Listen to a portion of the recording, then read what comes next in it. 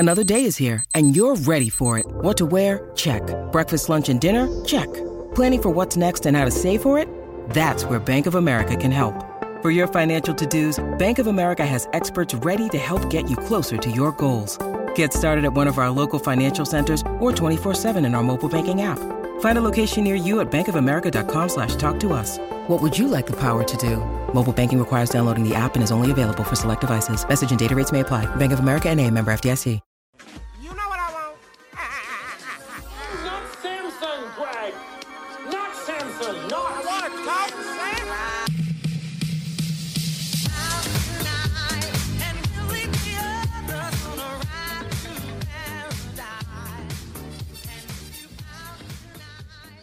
Hey, that's pretty good. The Raptors, in their third preseason game, defeat the Chicago Bulls, an NBA team. We got to see NBA versus NBA basketball, 106-102. We got to see quite a few interesting spurts of basketball from maybe G League bound guys, maybe end of bench guys. We got to see some unique Scotty plus bench units. We got to see some starter units. We saw more isolation basketball in this game than in the past games, but we're here after a win. We saw some good basketball. This is the Raptors Reaction Podcast. I'm your host, Samson Folk, to those who are listening, not live, but afterwards. Hope you're enjoying your morning walk or your nighttime listen, whichever it is. Let's get into it. Trey, you're here to talk about it with me. What were your initial takeaways from that game? Like you said, first initial, happy to see the NBA players play NBA players. It's just there's a major difference.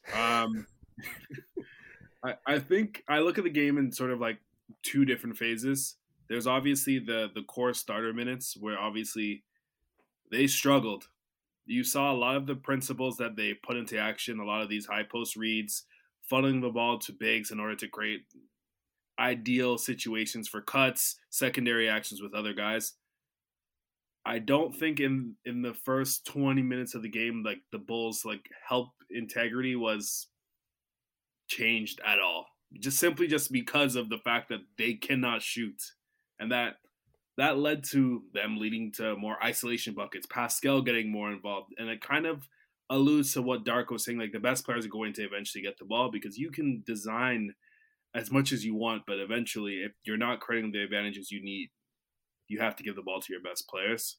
And then obviously the bench units. You saw sort of what we spoke about our last episode with Scotty being paired with the bench and seeing how we would do with shooters. We saw that, and he played a lot of minutes in the five.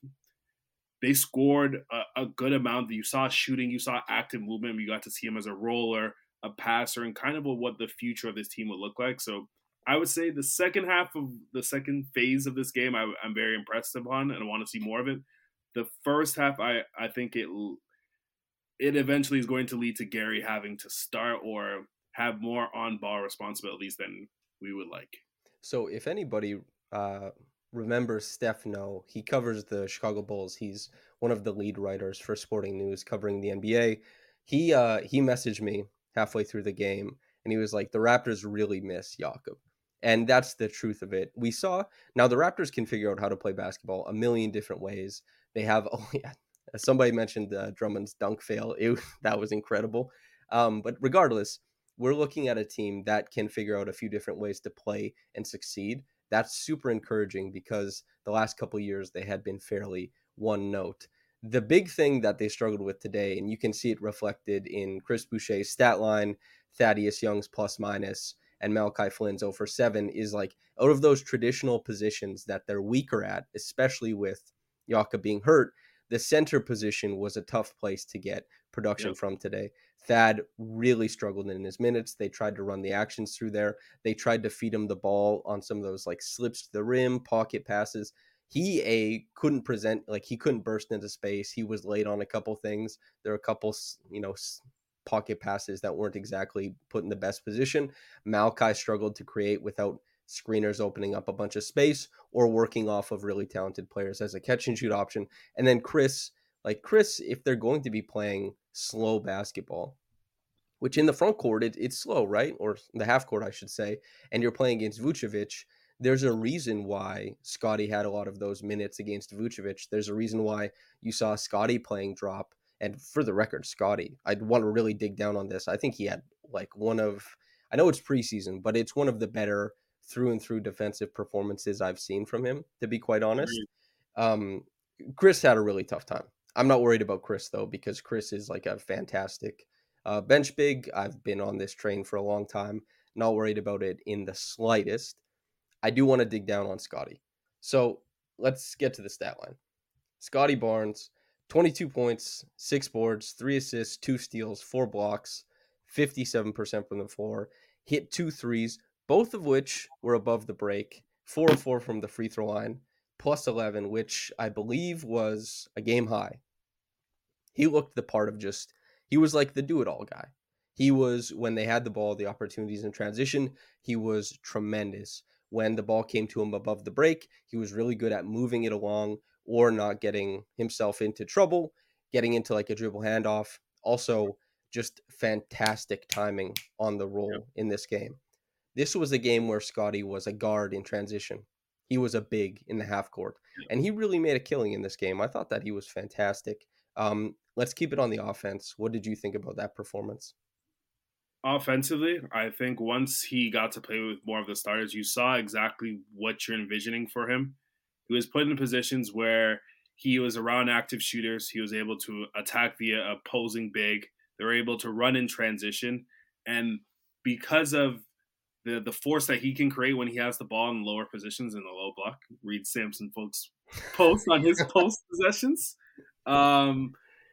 He's going to create some rotation by simply people just crashing on him. And you can create weak side actions like we saw with Gary there coming around on the weak side when he was in the post. And Scotty can make those passes. So I was super impressed with what you saw there.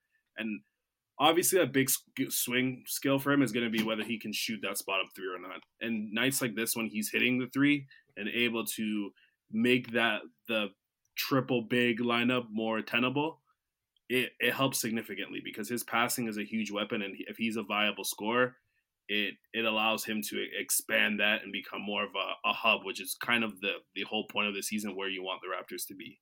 Yeah, that's a big part of this season is they have to sort out the Pascal stuff. It doesn't seem like it's coming preseason. They'll sort it out during the season or after the season ends, whatever it ends up being. But the biggest thing is kind of cementing Scotty's role, giving him opportunities to stretch his legs in places where he isn't necessarily elite, but also making sure that you get to cement some of his best plays going forward. In the piece you referenced about all of his post-up plays, it's not the Eastern Conference scout I talked to, but the Western Conference team scout is saying, I'm waiting for Scotty to find his play where he really threatens the defense and forces them to change. And when he's being used as a hub where he can kind of, if a big is a little bit more in space, he can pressure and make those reads, drive and kick stuff. That's not exactly his greatest advantage. But when he gets to target a lot of those cross matches, draw doubles, sink the defense, and he's surrounded by shooters, which he wasn't often last year, but he was in this game. They ran that lineup. It looked awesome. It was kismet, right? Like that's the term, something like that. And the Raptors, their offense struggled in this game even more, or even so when they had Scotty shoot 2 of 3 from downtown and Pascal shoot 2 of 5 from downtown, including like a disguised flare screen that he came off of and hit a 3 on. I don't want to, it's preseason. The Bulls are slated to be a very impressive defense this season. Billy Donovan has been able to get it out of them year after year. Vooch, I think, is an underrated defender. He is applauding big, yes, but he helps you close out a lot of defensive possessions. It took till forever in the game until the Raptors got their first second chance point, which was Scotty going up after his own miss. Yep. And I know Caruso obviously doesn't factor in this game, but they're a team that they're pretty gritty at the point of attack. Their weak point is the wings, wherein, man, Scotty and Pascal, the team struggled as a whole, but those guys, they got to a lot of dangerous spots on the court repeatedly. This is what they did in the play-in game, and then obviously people remember too many possessions ended up funneling into Fred's hands, and Yep. Fred couldn't beat Vooch on switches, struggled with the more aggressive pick and roll defenses. It's just like seeing the wings take over for the most part, the initiation was fun. And it's not necessarily the Nick Nurse offense because attacking mismatches isn't a creation of Nick Nurse, of course. But we saw Pascal Siakam really lift up and carry the offense for the first however long of the game, attacking those cross matches and doing like a really good job of it. Gary, I know he got blocked on the dunk in transition. He missed the layup in transition, and he started out really hot and only finished shooting 4 for 10. But my goodness, the start of the game, he was just like bouncing around the perimeter nonstop, providing help, shaping up to drivers, making himself available as a passing option repeatedly, and hitting shots. Dennis Schroeder also, it's been a pretty low key preseason for him. He's not asked to do that much except be sticky at the point of attack, but he fit in quite well in this game. OG, let's focus on OG. What did you think of OG's performance? He's maybe like he's not the forgotten man. It's nothing like Yeah. that. But when the 3-point shots aren't finding him on the perimeter and everybody who enters the paint that's very congested and very compact, he's not really the best at navigating those tight spaces. So the offensive game plan kind of leaves him behind in a game like this, it seems. Yeah, I think in situations where the lineup struggle, especially the starters, struggle to create additional advantages, where their actions can create easy cutting lanes for guys like OG, that he's going to struggle mightily if he's not able to shoot in certain games. Like you said, a big thing that led to his like early offensive leap last season was him being able to attack closeouts, navigate through the lane, and score. Defense is adjusted to that. The Raptors also don't have a shooting on the weak side that really affects other defenses. So people were standing pat because now they're aware that he's going to likely dunk the ball over like the opposing wing. Where he struggles right now is finding that in between range of where to score and pick his spots. That you saw some of the off the dribble things aren't really that fluid currently. Mm-hmm. It looks like he's trying, and that's going to be the swing for him.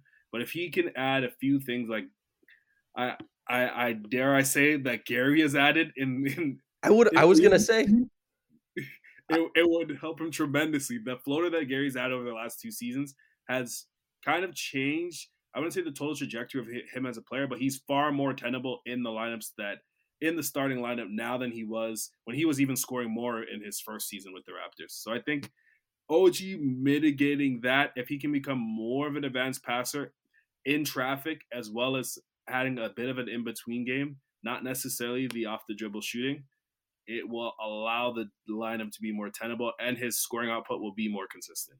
It's funny. When you were talking, I was doing like that classic faux pas, which is you're formulating your response instead of listening.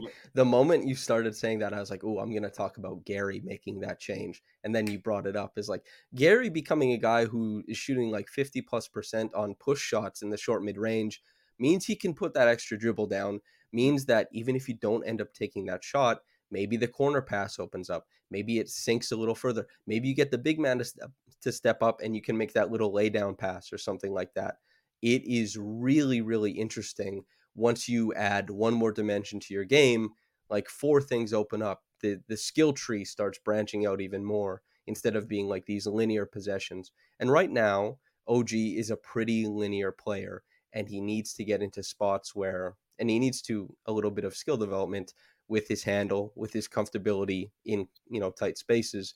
And the pull-up jumper, I don't know, it's been a work in progress for a long time. But those types of plays are what are going to make him more matchup proof or game plan proof. Because if you have a defense that's pretty good at taking away the 3-point line and then taking away the rim by loading up, the chances are OG is going to have a lower scoring game because of that. There's just no really getting around it. But I mean, he's still fantastic. You're looking at a team that like OG would have more space to be more game plan proof if he was playing on a team where it wasn't utterly necessary for him to be a spacer on this possession. If you mentioned it, like on the other side, there isn't an OG spacing out the floor for OG to drive and have a paint that's open to him. And so while it has been, it was a little bit tough, I talked about this after the first preseason game. I was like, I know OG shot a good percentage, but it didn't seem like the offense found him. He just hit every shot that came to him. That's been the case. And I guess we'll see what happens because OG does want more touches. And OG, he obviously wants to win and they want this team to play the best of their ability. But if the offense keeps, forgetting him or having a tough time getting him the ball in places where it works for him. I don't know. Might be tough. He made a couple nice laydowns though, which is a good thing. So if he gets to the close to the basket, he's always been good at making the reads to the big. Yeah, I think this more is a larger issue of roster construction than necessarily OG. He's a very scalable player. He fits in almost every scenario. You see a guy like Aaron Gordon who, with the Magic, with this super big lineup, doesn't necessarily fit in what they need them to do. But now he's next to a guy that's creating all the advantages. They have shooting all around him. And now he's getting tons of cuts. He's finishing everything. And now the shooting is more of a plus. Right now, the shooting that OG has constitutes whether he's going to have a good game or not, simply because the Raptors cannot manufacture open space for a guy like him, which is kind of disappointing. Yeah, this is just like nitpicking OG, which my bad. But also like these things pop off, as you say, in a more friendly context. This is also something that I watched all of Precious's cuts from last year. I'm working on a piece. I just have to talk to Precious. Like I get my interview lined up with him to talk to him about that. But Precious is another guy who, in this motion offense, I think that there's a lot of room for a really talented cutter such as himself. I know when he has the ball, it can get bogged down pretty quickly. He might break out a couple combos, but when he's off ball, he has a great little sniffer for, when to kind of, there's a cut here, there's a read. And I've tried to dig down on this with him before, and he's kind of like, he skirts me. He's kind of like, but I want to know exactly like, there's a lot of people when you say like, hey, what are you looking for when you cut? A coach will say, when you see the numbers, when you see this back tab on the jersey or whatever. But I want to know if it's that rudimentary for him or if he's reading other things. And it's like, well, no, I have to cut here because I know that I have to drag the weak side zone in with me to open up the corner. Are you seeking space or are you seeking to change the defense? And then whatever happens. I kind of want to understand that stuff. That affects OG as well. Although I can't talk to OG just about cuts. He's not giving me an inch. Precious is a pretty good interview. We'll see, though. Okay. G League guys who closed out the game. The Raptors are down 1 heading into the fourth quarter. We got guys like Jalen McDaniels, Malachi Flynn, Grady Dick, Javon Freeman-Liberty, and Mohamedou Gueye. The last two, really, really impressive. Grady kept finding these oddball rebounds. Javon was pushing, and Gueye was just like everywhere. I made the comp to Chris Boucher in that these guys who are really long and seek the rim repeatedly, when the game kind of opens up, and boy, did the game open up in the fourth quarter. It didn't lead to offense because it was sloppy, but it opened up. He just thrived. Like the defense, it seemed like he was everywhere. It's not like he was helping out close out defensive possessions with rebounds or anything, but he was so present. When the Raptors were in scramble mode, it felt like every time that breaking point, they were on the precipice of reaching it, Gueye is the guy who's like showing up. Boom, I'm in space. I'm in the spot. We're moving the ball elsewhere. We get to catch up. The weak side is catching up to the play. And then offensively, just like bursting through a seam, catching the ball, putting pressure on the rim. As far as like the perhaps G League bound guys or the end of bench guys, did you have a favorite performance today? It's definitely Mohamedou Gueye. I thought he was, aside from Grady, like the most impressive player on the summer league team. He offers like such like a finite skill as like a slip threat, where with the Raptors, if they're struggling to have space, guys who can create havoc in like such finite ways and slip, use their length, score in those ways will make things easier. He's a guy that can play with Scotty if he does get some minutes with the team at some point. And I think his shot mechanics are pretty fluid, although like the percentages haven't really worked out in a way. I could see it possibly being somewhat of a swing for him, and then offering some resistance in terms of a rim protector. I don't think you obviously can put him as a 5. You saw Chris struggle as a 5 today, but one thing that I really liked about the team today is that we used our length more as a shot deterrence than necessarily as an agent of chaos, trying to manufacture turnovers in order to help the offense. We were much more conservative than they usually are, and someone like Gueye, who may not necessarily offer resistance as like as a post threat or post defender, for example, he's going to be able to still use his length, come as a weak side guy, and offer some help there, and have really funky lineups that they're going to be able to play. And on the 905, he should be featured quite a bit and get some minutes. I would if I were to guess, he's going to play more than 5 games with the team. Yeah, he's a guy like the Raptors. You can see kind of the way they're structuring the training camp roster and the deals they're signing. Like they're clearly, setting themselves up to have a pretty decent 905 roster. And this is something that like the 905, the people over there, it's felt like a little bit divorced from the Raptors over the past few years. And well, maybe few is a bit too far. A couple years, like there's a real line of demarcation from pandemic onward, and the Raptors had to navigate more uh, personnel stuff than a lot of, and like just moving, the team more so than like any other team really. And there's costs to that. You lose a little bit, and so you have to spend time kind of recuperating and getting that stuff back. I do think he'll end up on the 905. I don't think he'll end up with the team. I think he'll be there with the other two-way guys. Javon Freeman Liberty, I think, is a really interesting guy to talk about as far as making a large impact at the 905. I do think like it was last October around this time. It's the 17th. It might have been October 19th of last, or it might have been like October 16th or 15th of last year that they said, yes, Malachi is coming back for year 4. You go a year ahead on those rookie contracts, right? And he's getting paid like almost like around $4 million for this season. He's going to get a shot. He shoots well from catch and shoot. He's worked on his jumper enough that he is a danger there. He has reportedly put on 5 to 7 pounds of muscle. He said he worked on that specifically to help grind through a lot more of these actions, getting through screens, as you're getting nobody here has felt it, but you even, the people in chat, people listening, when you play pickup basketball and there's like some real monsters in the paint and somebody's cutting through and you get brushed by them, it's a big difference between the big guys and the little guys as far as like your ease of access. And Malachi is definitely, he feels that bump through. It's like, Wipeout, that show when they're like the punching the boxing gloves or whatever, like he's taking shots going through there.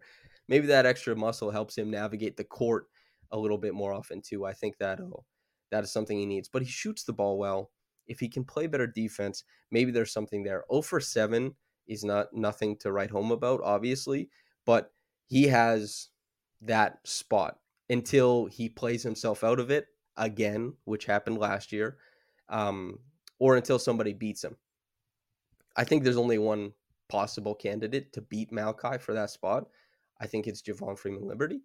And I don't know if that's going to happen because the Raptors have been pretty lax on like making that big jump with one of their 905 guys the past couple years. So we'll see, but it's something to consider. I like his game a lot.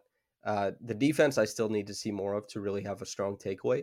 But the thing is, like, he shot the ball really well at the G League level. His first step is really, really great. He has a tight handle, and he's really, really impressive finishing at the rim. So those types of things for an end of bench guard, I would take the chance on it. And, me personally, I would have Jeff Doughton and I would have Javon ahead of Malachi. Like I really would. But the truth of the matter is Malachi is the first round pick. Yeah, Malachi is the guy with the big, relative to the other guys, the big paycheck, and he's going to get the shot first. That's kind of how these things shake out. Last year I was a big proponent of Jeff Doughton. Jeff Doughton is on like a zero liability contract right now. I don't know. I talked about this last episode, maybe a bit too long. I don't want to belabor it this time, but I like if they just, passed on Flynn and said maybe Flynn goes to another team and Flynn gets a shot with like maybe there's a really good pick and roll big on somebody else's bench that he gets possessions with, something like that. We'll see. But I do like Javon better than Flynn, and I do like Jeff better than Flynn from as far as just like putting these guys on the team. But I don't think it shakes out that way, unfortunately. But Javon, I liked his game today when he linked up with Grady for that 3.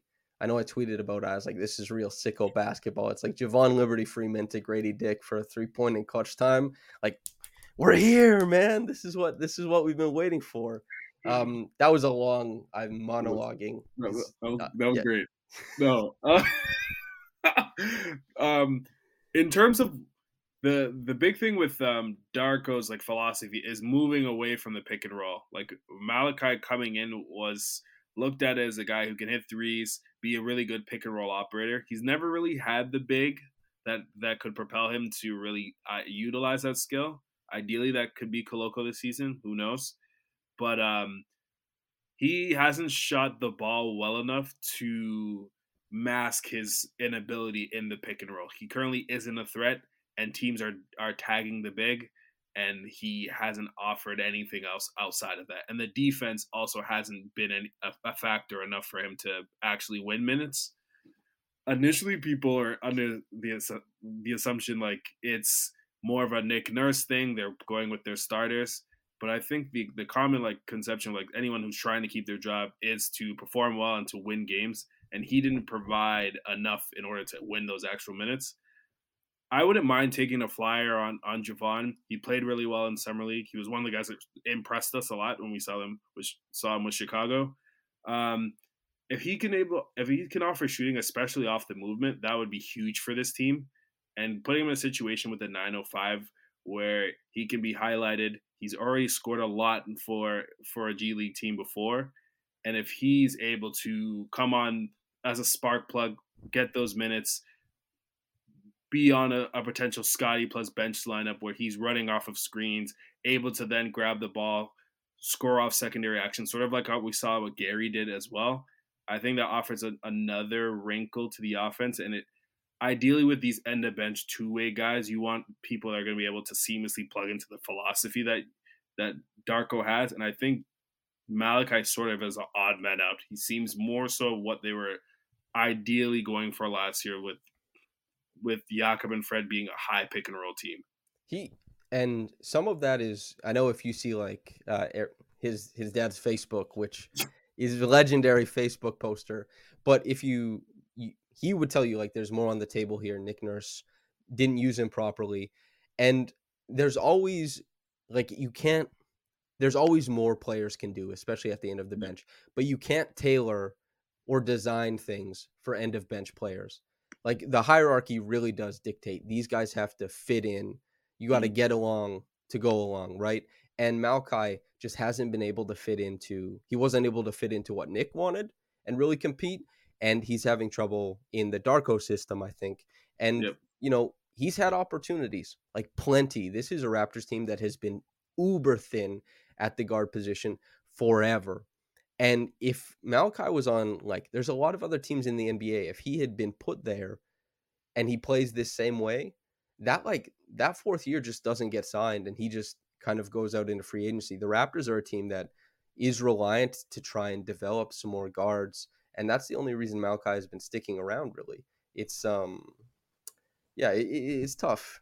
It's tough to accept those things. We have an interesting comment from Phoenix Play Z.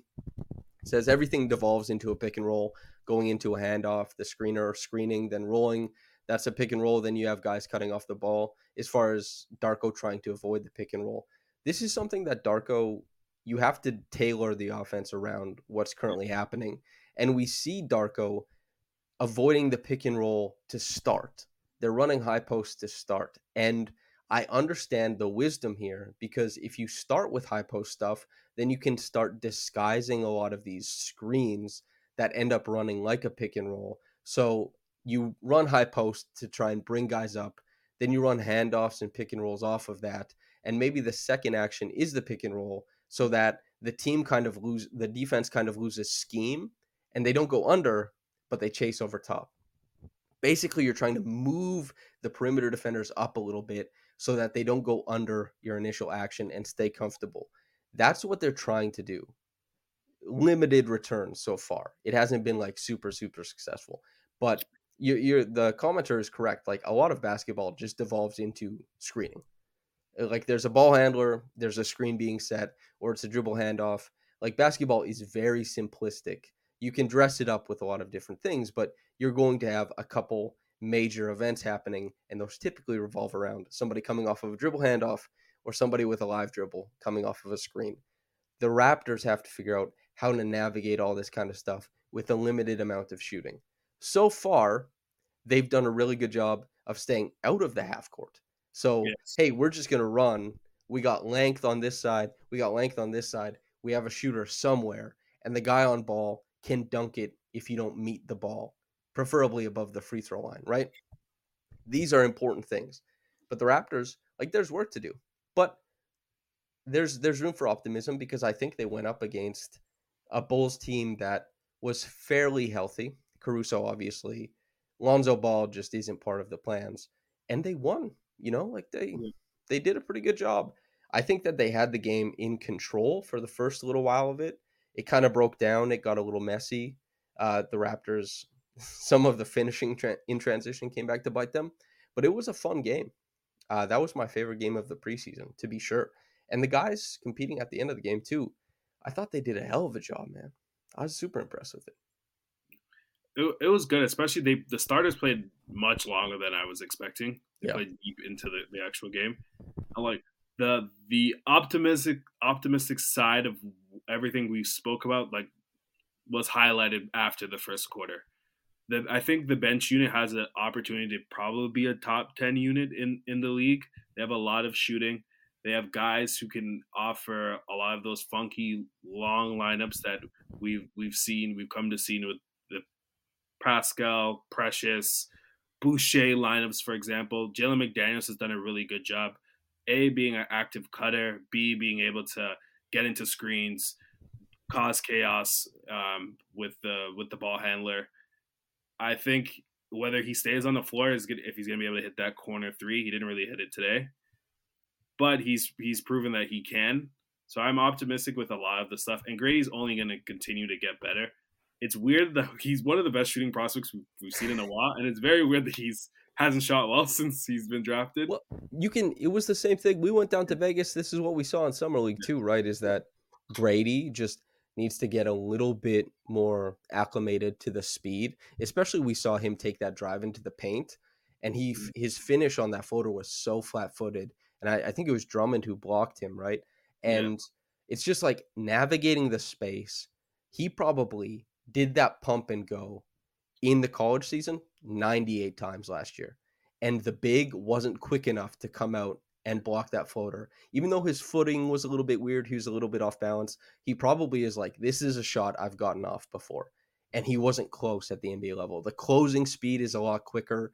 I think that's affecting some of the jump shot stuff. But as far as just like open jump shots too, maybe a little bit of the yips. I said it, last podcast. I tweeted this out, and we just haven't seen Grady have a good shooting game yet.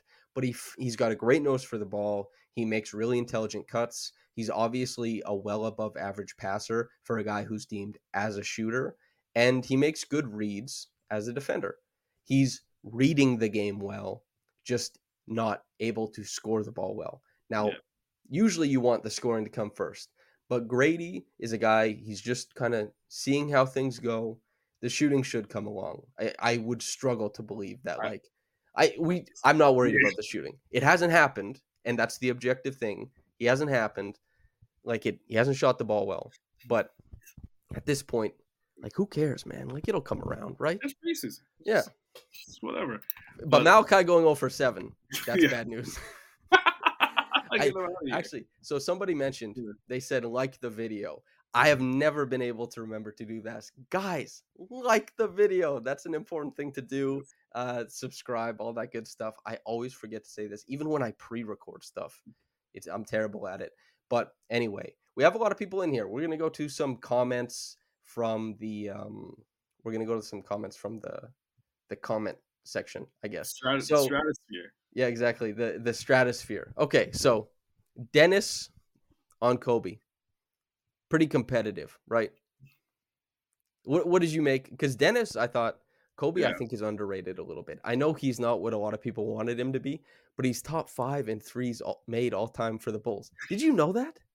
No, I didn't know that. Isn't that absurd? That is weird. Who has been shooting threes for the Bulls and never hitting? Kobe is at year 5. They've had good shooters. Kirk Heinrich, Ben Gordon. Yeah, but these guys are Ben Gordon is a different type of good shooter. He took that step in, and then, but Kirk Heinrich, he was like a guy Josh Cotanero would bully, That's what I'm saying. But he also he was a fine enough shooter, but again, not really in the high Yeah, volume 3-point shooting era. The fact that, yeah. you know, I think Kobe Luol gets to come Deng. in and just shoot, shoot, shoot, shoot, shoot. Yeah, Obviously, Zach is there. I don't know who else would be there. But when you think about it, Derrick Rose wasn't a great shooter. Jimmy Butler shot threes, no, but wasn't a great shooter at that point in time.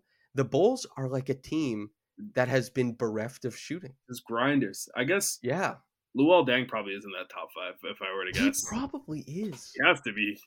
He would have to be. I wonder if do you know Luol Deng was my first favorite NBA player? But what is wrong with you, bro? No, he was number 9. I always loved number 9, and he was the first NBA player I saw wearing number 9. I was like, that's sick, man. But You're just like, look at the fine cuts he makes. He never makes a mistake, makes the extra pass, and you're just we're he hooked. would be awesome on these He, Raptors, he man. would be. Luol Deng would elevate this team really well. But then it'd be like, oh yeah, they have another great wing. Yeah. Where would you put him? Yeah. Could he But put yeah, the ball on the floor? yeah. Yeah. But overall, Dennis, I think ideally I think he has to probably go to the bench, but he's such a pesky on ball defender. You saw it in the playoffs last year with a big that can protect, like when he's gonna play with Jakob. I think he's gonna be able to get really aggressive, create a lot more turnovers. I think that's why they probably are gonna try to start him. Create more turnovers, get in transition, which would be really refreshing. Although some of these transition finishes weren't ideal, but they they they were running, which is fun. I think it's really cool that we haven't had a player that can really turn the corner like he can. Yes. Pascal does it, but in a more methodic, it's like a fine art. It's a lot of ebbs and flows, and then he makes a decision. Whereas Dennis is more like a Tasmanian devil, and he's turning the corner constantly. I think that would be really refreshing on the bench. And you can have matchups like this where Kobe White was absolutely torching for a bit of the game, and then Dennis Schroeder cut his water off, which is really cool to see. I think I like his fit with the team. he hasn't been asked to do very much so far. Yeah. That's the thing too, right? Is there's a stark contrast between what Fred was asked to do Yes. and what Fred took upon himself to do, I will add, and what Dennis tries to do. So when the Raptors are struggling in half court offense to start, Schroeder is a passenger. He's going through the motions. He's like, when my time to contribute to this offense comes, it comes. I'll find my opportunities. Those possessions, Fred would not be a passenger, right? Fred would be like, okay, some of these possessions are mine. I'm going to try and make something happen. And in some cases, those possessions move on from Dennis to find somebody who ends up doing something. Whereas Fred, the possession, it'll end with Fred, which Fred is a better shot maker than Dennis historically, but also there's better shot makers on the team. You move the ball on, maybe more team oriented or something like that. Dennis, it's a bit different than he has played in his past, but is really hands off right now. Moving the ball. You see when he's coming around screens and picking his dribble up, he's hardly surveying the court. He's just pivoting and the ball is going, he's switching the play to the other side. There's very little, the ball just doesn't spend a lot of time in his hands. And as far as turning the corner, Dennis has never been an incredible rim finisher. He's 6'1". He has a really long wingspan, but it's tough to be an incredible rim finisher. And as far as turning the corner, doing it differently than Pascal's quick enough that he turns the corner, he beats his man, but the guy is close enough to slide and shift and foul him. Yeah. Dennis is too quick to draw the foul. He beats his man and he's past the hip. Whereas guys are sticking on Pascal's hip and leaning on him. That's why you get those fading away, throw the ball at the rim type of fouls. But Dennis is turning the corner. He's not going to light the rim on fire as far as attempts, probably. He's always been a guy who's a little bit closer to higher volume in the short mid-range. He gets that step. He sees the defense shifts over. It's that deceleration on the right foot into that left foot and the little push shot, that kind of stuff. But that's already decent.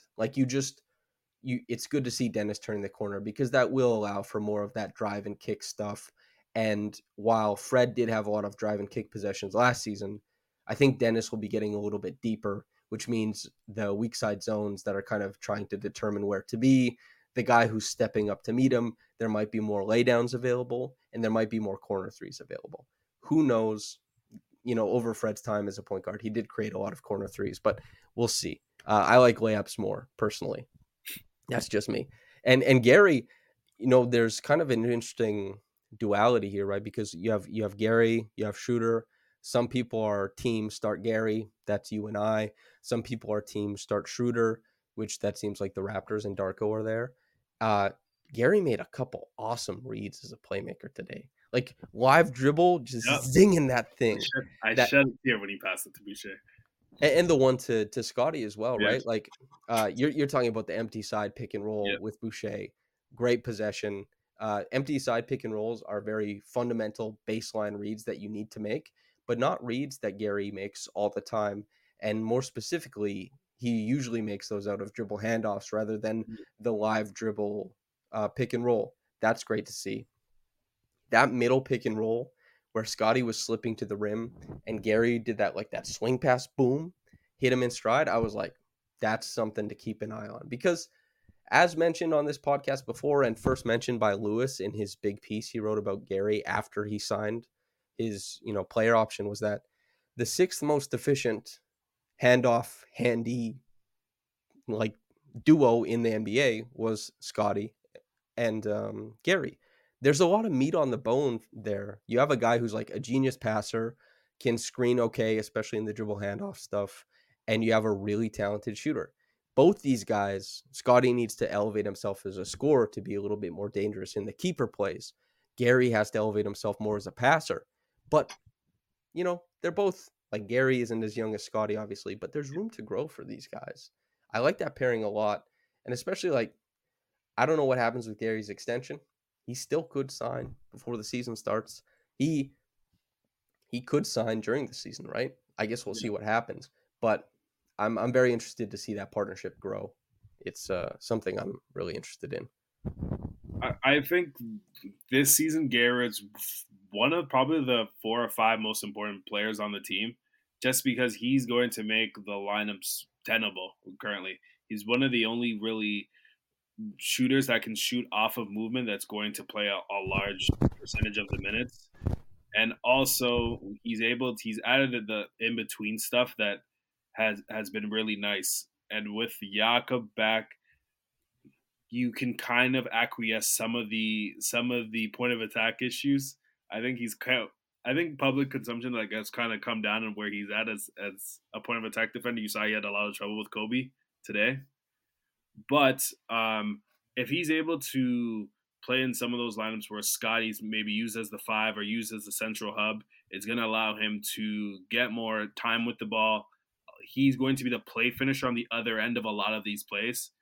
And maybe he's not necessarily having his usage isn't as high, but his overall efficiency and impact, I think, is going to be some of the best of his career.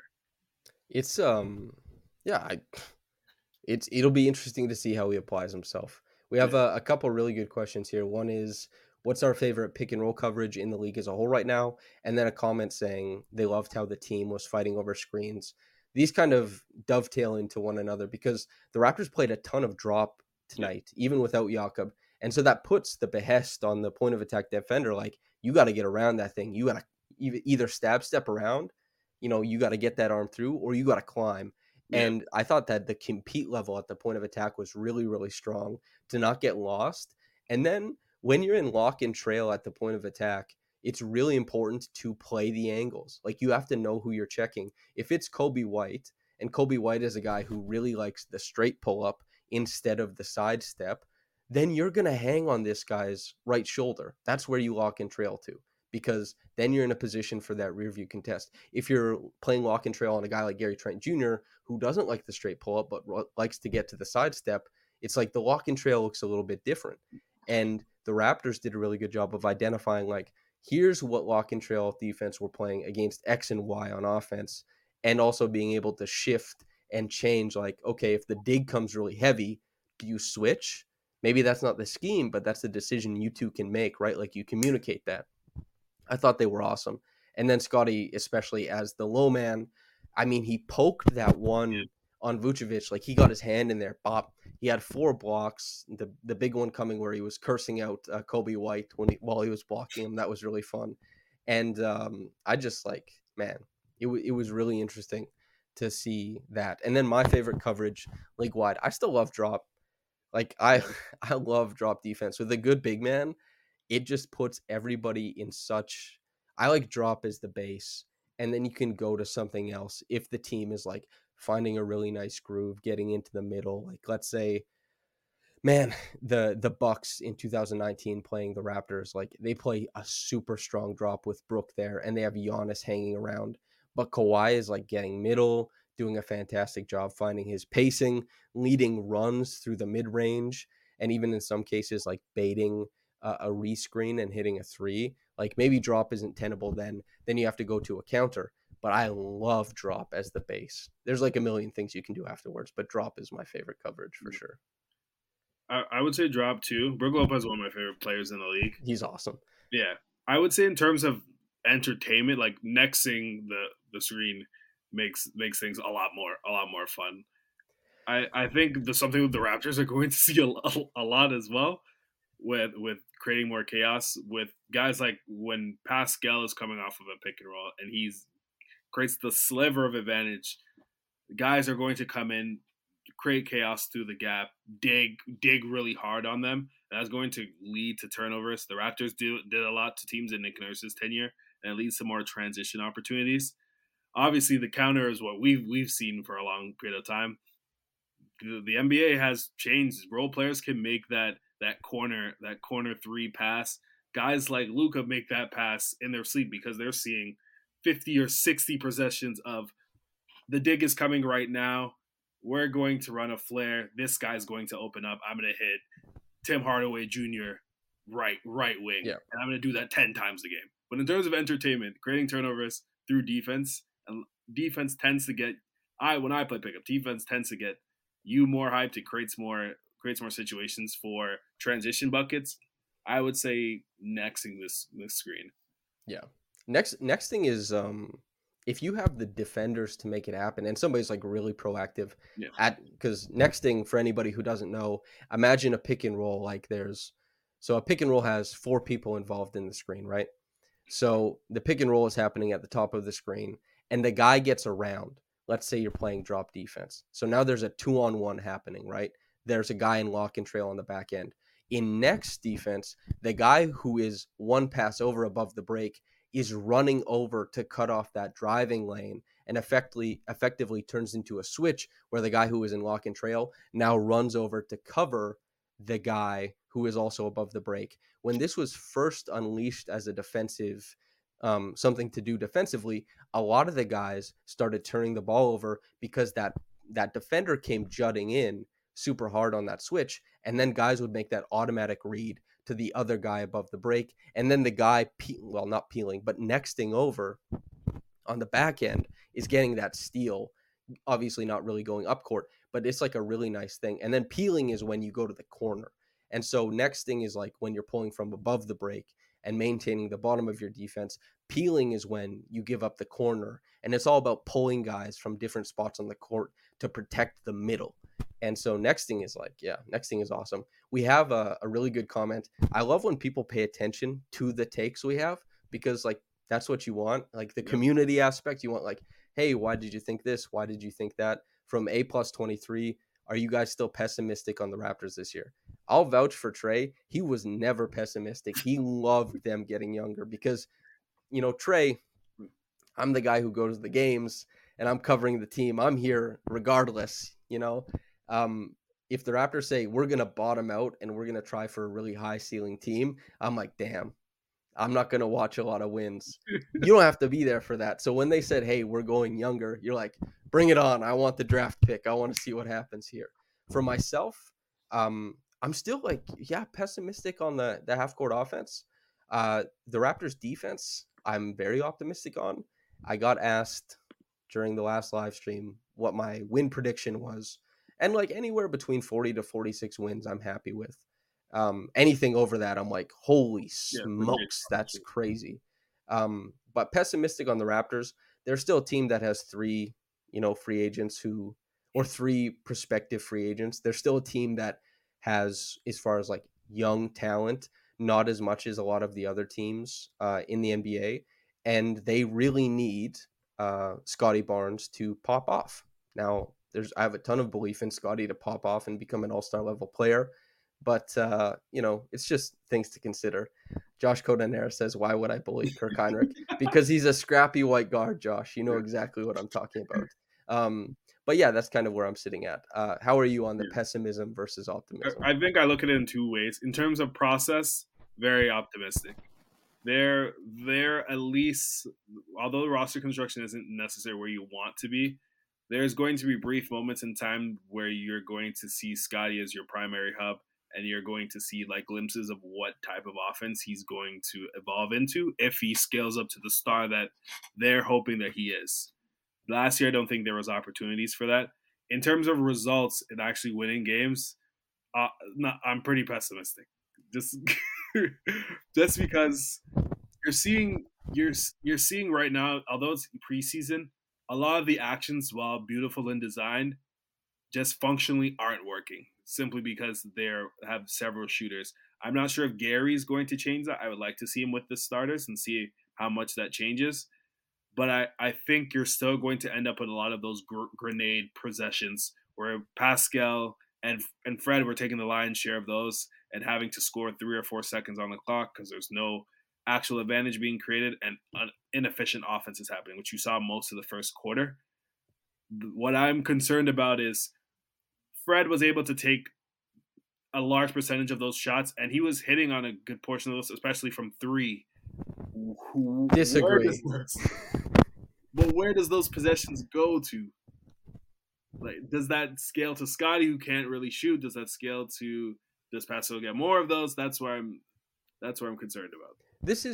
That was kind of the feedback we got when we were picking out our stat lines, and people were saying like, well, Scotty's obviously going to reach 6 assists, like he's getting more of the ball. It's like, well, Scotty is getting more of the ball, but it's not like they're going heliocentric to Scotty. Obviously, we've seen early on they have a lot of intention about working through Jakob, for example. And, I don't know if Darko's just like towing the company line, but he's also talking about like, oh, we're working the offense through Precious, which I like Precious. People know I'm very high on him, but like, I don't know about that. But regardless, like Scotty doesn't get all of Fred's possessions. Dennis gets a portion, and Scotty can't just get assists on those extra possessions. He also has to score the damn thing.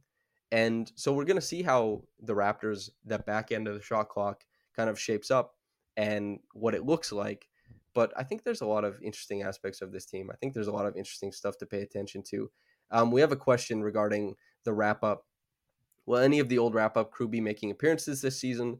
Home games when Samson is at the stadium? There are no plans for that. Here's the thing. Like, this is, for a lot of people, coverage is just not paid very well and isn't something a lot of people can dedicate a lot of their time to. A lot of people do it for a little while and then move on and do other things. Some people choose to do different types of, work. Like Oren, for example, is writing like a bunch of features on Team Canada, and that's like he shifted a lot of his work over towards, like Team Canada coverage, and maybe there's less time for the wrap up or something like that. Sahal, like there's people who are doing other things in their life. Unfortunately for you lot, I cover this team full time. I'm here after every game, not live, but you can listen to the Raptors Reaction podcast after every game, which I've been doing for years at this point. It's just the live version now. I think it's I don't know if like Aiden or Sahal or Oren or anybody will hop on. I'm happy to have anybody on. And happy we're still planning for this these live call-in shows. We're planning for these. I can't wait to talk to some people. It's like we can mimic the Shock Jock radio a little bit, but yeah. Someone says that's not what Kismet means. They're obviously watching from the start. My apologies. I heard the word and I thought I was using it correctly in spirit. Perhaps not.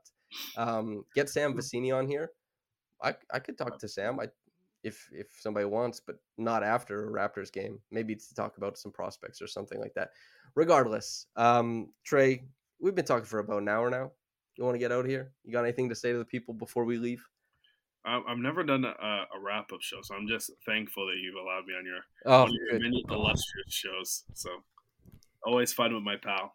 Yeah, I'm like, we traveled to Vegas together, but like, no, dude, I don't know if you can make it on the wrap up show. Yeah, that would be kind of funny. Um, when is the next Samson, Trey, Caitlin episode? Oh, we could do one pretty soon, probably.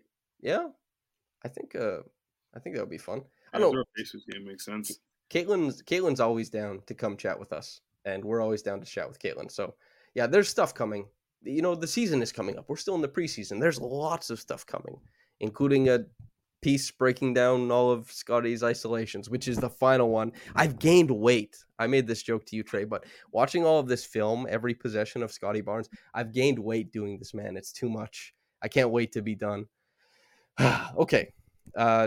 You said your goodbye. I'll say my goodbye. If anybody wants to subscribe over at raptorsrepublic.com, it's what allows me to do this work because I'm actually getting paid that way.